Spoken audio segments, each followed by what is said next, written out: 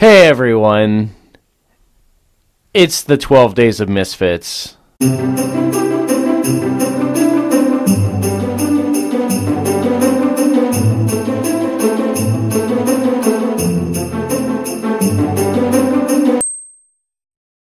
Alright, welcome back. It is day 2 of the 12 Days of Misfits. And Brandon is got a half-point lead at the moment because we gave him half credit. He didn't do too bad for his first round. I don't know what sports you get half points in, but I'm gonna take it. You know, we'll go with it. It's like, I don't even know. I don't know. There's got to be a sport that gives half. I'm sure. So if you know, please give us a comment. It's like a half. It's a half sack. We'll give you a half sack. How about that? Perfect. So reach into your sack and let's get number 2. All right, so again, I'm pulling out a verse here, and Andrew will read it, and my goal is to see if I can figure out how it specifically relates to Christmas. So, for day number 2, we have Galatians 4. Yes, and I know it's not the whole chapter, so let me see what verses Galatians we're going 4. for here. All right, verses 1 through 11 once I get there, if my pages don't stick together. And again, this is out of the Holman Christian Standard that I'm reading, so... Now I say that as long as the heir is a child, he differs in no way from a slave, though he is the owner of everything. Instead, he is under guardians and stewards until the time set by his father. In the same way, we also, when we were children, were in slavery under the elemental forces of the world. When the time came to completion, God sent his Son, born of a woman, born under the law, to redeem those under the law, that we might receive adoption as sons. And because you are sons, God has sent the Spirit of his Son into our hearts, crying, Abba, Father. So you are no longer a slave, but a son, and if a son, then an heir through God. But in the past, you didn't know God. You were enslaved to those things that by nature are not God's. But now since you know God, or rather you have become known by God, how can you turn back again to the weak and bankrupt elemental forces? Do you want to be enslaved to them all over again? You observe special days, months, and seasons, and years. I am fearful for you that perhaps my labor for you has been in vain. All right, so taking a stab here at Galatians 4, I guess there's two things swirling around my head. And if you couldn't tell, some of these are easier than others. Yeah, I'm going to go with hopefully the obvious portion in this. In verse 4, when the time came to completion, God sent his Son, born of a woman, Mary, born under the law, to redeem those under the law so that we might receive adoption as sons. So, specifically, Jesus coming to Mary. And again at the appointed time. Yes.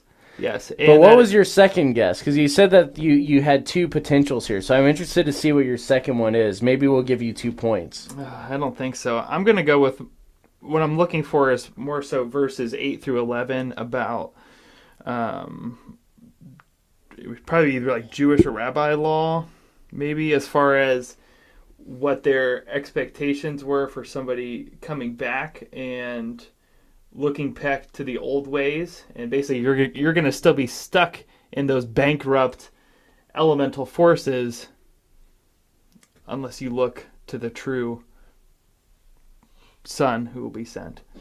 Yeah, so there are 2 different ways you can look at this. Obviously, the easiest one is the fact that it literally talks about the Christmas story. Yeah. Which is part of why it was very easy to find when I was putting the list together. And I figured a couple of these...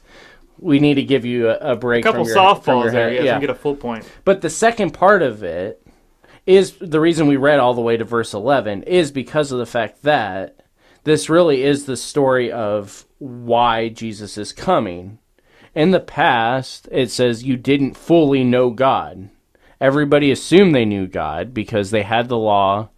They had come out of exile somewhat complete, and they had redone the temple. And even though they are enslaved to Rome, they still have some freedom. But Paul here goes and says, in the past you didn't even know God, and you were enslaved to the things that by nature are not God. He goes a full step beyond the conditions of the Jews when Jesus comes to the conditions of the heart of the people before Jesus comes.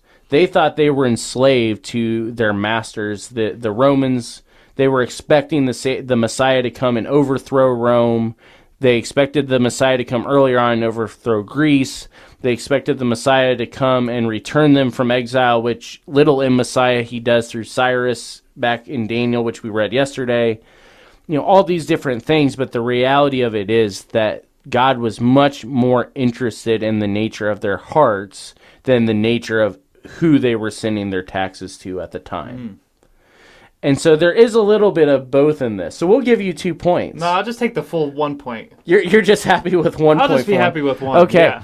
That makes up for the half. So that's good. I at least identified 2 sections. That's right. You got extra credit on this one. So again, this one's a little bit easier. We got some more hard ones in there. We've got some not so hard ones in there. A bunch of different things. So stay with us. I believe tomorrow actually is going to be a little bit of a longer episode, and we're actually going to be pulling it out of my stocking.